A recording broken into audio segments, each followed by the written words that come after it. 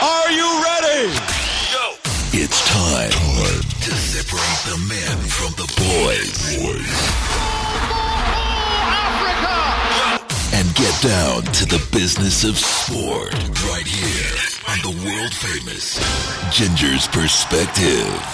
Hello and welcome to Parc Fermé on the Ginger's Perspective, and it is quite exciting times, I must say. We're on iTunes, that's where you can find us, as well as csduplessis.co.za and cliffcentral.com. So spoilt for choice for MotoGP fans. Parc Fermé on iTunes now, and with me as always, Rob Portman of Ride Fast Magazine, who's been with me throughout the season. We're also on iTunes, Rob, so exciting times for Parc Fermé.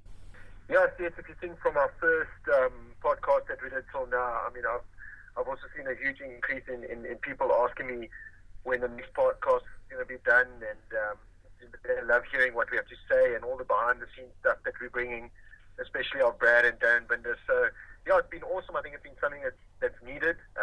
With MotoGP, you know, just climbing and the success it's had this year, it's definitely been the perfect time to launch it. And yeah, I think next year is going to be another terrific year. So listen out for more exclusive stuff on Parc Fermé. Yeah, definitely. And don't forget to get your copy of Ride Fast Magazine. It's out countrywide. If you are a fan of two wheels, you've got to get your hands on a copy now. So, of course, it has been one of those seasons, an incredible season. Brad Binder, Moto3 World Champion. Unfortunately, Rob, this week, it hasn't been his week in Valencia. That breaking his arm, I mean, it was a clean snap. He didn't break it, he snapped that arm. What exactly happened? Well, yes, it's been a heck of a last month for Brad. I was at the last Valencia GP, the last Grand Prix there with Brad, and had an awesome weekend with him. Did an amazing job there, but went to Jerez 2 days after that for his first official test on the new KTM Moto2 bike, and found it hard. I spoke to him quite a bit after it, and he said that it was hard. He's not quite up there fitness-wise on the Moto2 bike yet, because you need a lot more strength. He did find the bike a bit heavy. He was very tired. He did a lot of laps. He did over 150 laps over the 2 days. So got a lot of good, useful data from that test.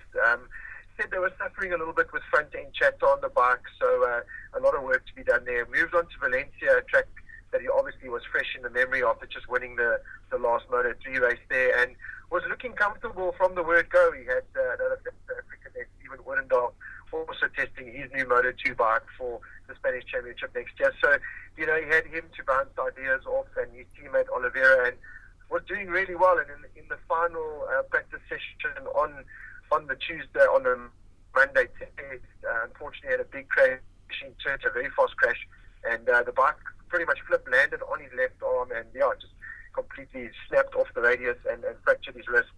So I did speak to him straight after the crash while he was on the way to Barcelona Hospital to go get checked out by one of the best, the best in the business. So his mom Sharon's kept me up to date very kindly, and only this morning, he went in this morning at about 9:30 for the surgery, came out at about 12:30.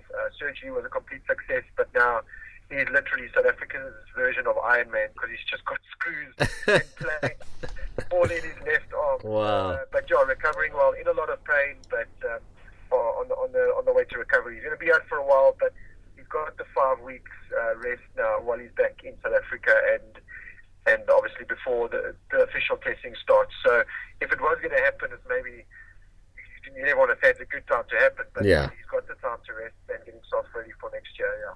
I mean, let's be honest, these guys are supermen. I mean, MotoGP, Moto2, Moto3, I mean, the speed of those bikes, the power that they command, you know, it's bound to happen that you're going to come off at some point. So I suppose in a way, like, you know, when it's happened for Brad, as you say, maybe we don't ever want it to happen to a rider, but it may be a blessing in disguise that it's happened now and not in the middle of a season or when he's chasing a title.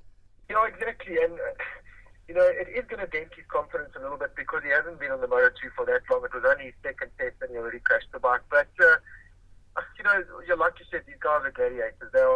Brad will dust himself off, get on the bike next time and probably go even faster. Early stages for him on the Moto2, the team and KTM's first effort in the Moto2. So it's exciting times, and even when I spoke to him, he didn't sound too downbeat at all. He wasn't upset. He wasn't like questioning why it happened or whatever. He said he was getting really comfortable with the bike, and maybe just pushed a little bit too hard, but still very upbeat, still very excited, looking forward to coming back to South Africa. Unfortunately, he doesn't have much of a rest because he's got so many commitments to sponsors and meet and greets and events. But when he does eventually get to Shelly Beach with the family and stuff, he'll be able to put his legs up and get some well-deserved rest. I don't tell everyone where he's going to be now, because he's going to be swarmed down in Shelly Beach. Anyway, great. Yeah, he's going to Botswana. Yeah. Yeah, it's been an incredible season for Bradburn. They're finishing off the season with a W, top step on the podium, coming from 22nd, and it was awesome to watch, I must say. And I've grown to like him over the season as Jorge Lorenzo. I know, like, at one point I said, yeah, he looks like he's got a horrible smell under his nose, and he was grumpy, and you can understand that he wasn't a happy camper at Yamaha, but it was only fitting that he finished off the season with a victory for the Japanese team in his last ever MotoGP race for them. Now I can stay quiet, I can relax, I can sleep deep, because I had the perfect end, no? In my stage of Yamaha in all these 9 years. Very emotional. Before the race I didn't expect to win, because I knew market was very strong, but luckily I could open this gap at the beginning and then maintain a little bit the distance.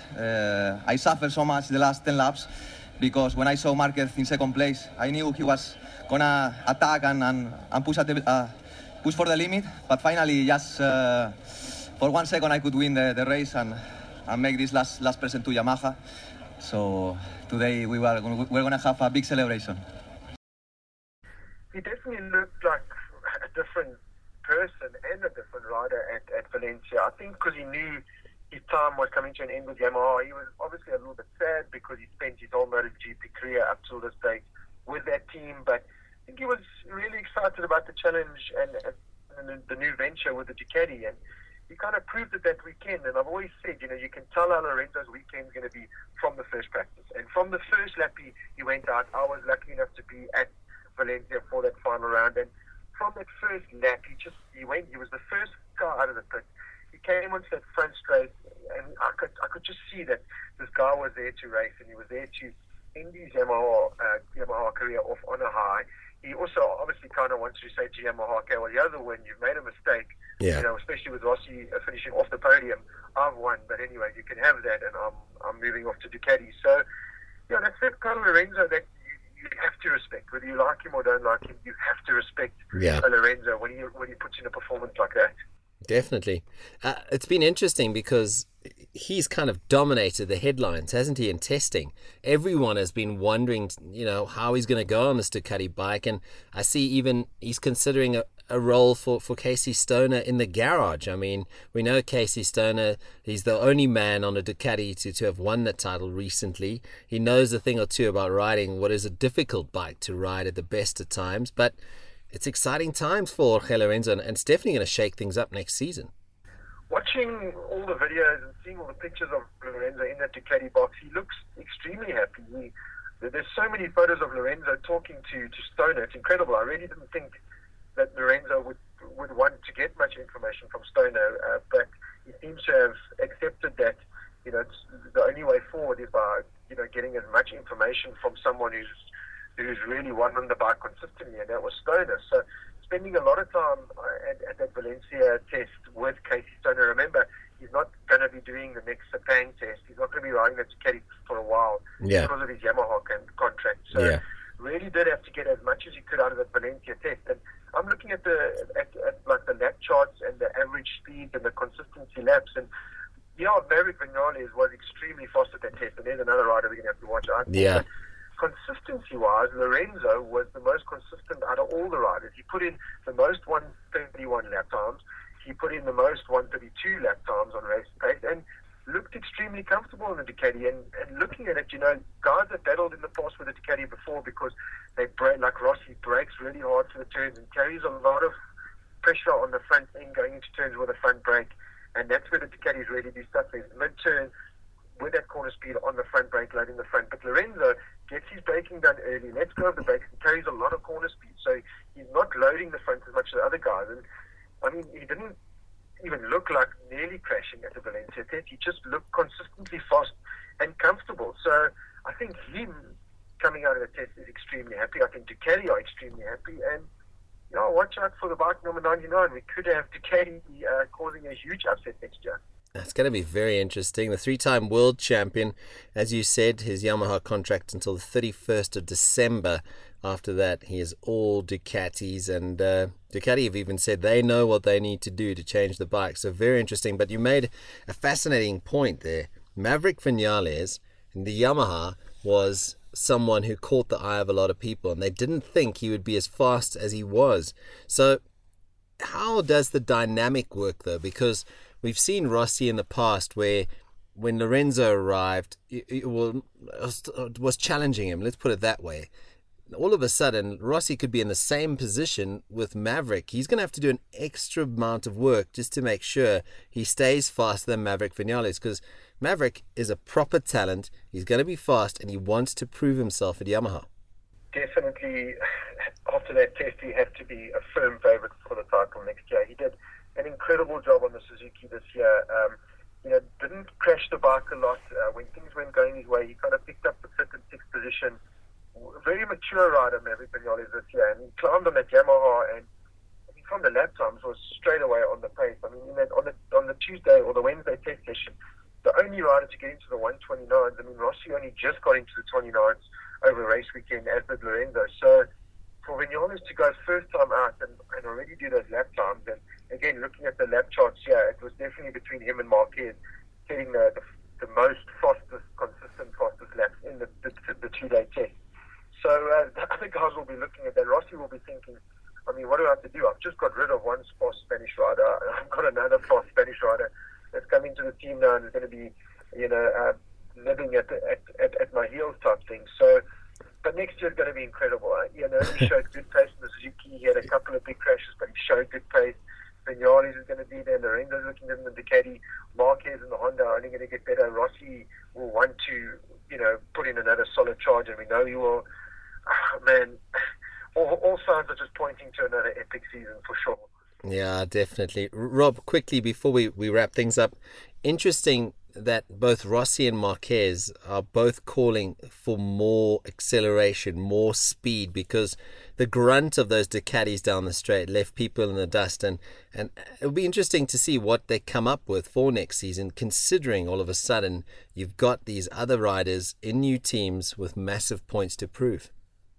It's such a pity that Lorenzo couldn't really comment on the Ducati after the 2-day test, because Yamaha pretty much told him he's got to keep his lips firmly shut because he's still under contract from Yamaha. But I'm sure the first thing that he would have said was, man, this thing is fast, because even Iannone at that last Valencia race, just the grunt out of the turns and the way that Ducati is able to hold its speed down the long straights, the short straights, whatever. That bike is getting better and better every race meeting. I mean, Iannone, again, put in an amazing performance at the last Valencia GP on the bike to finish on the podium.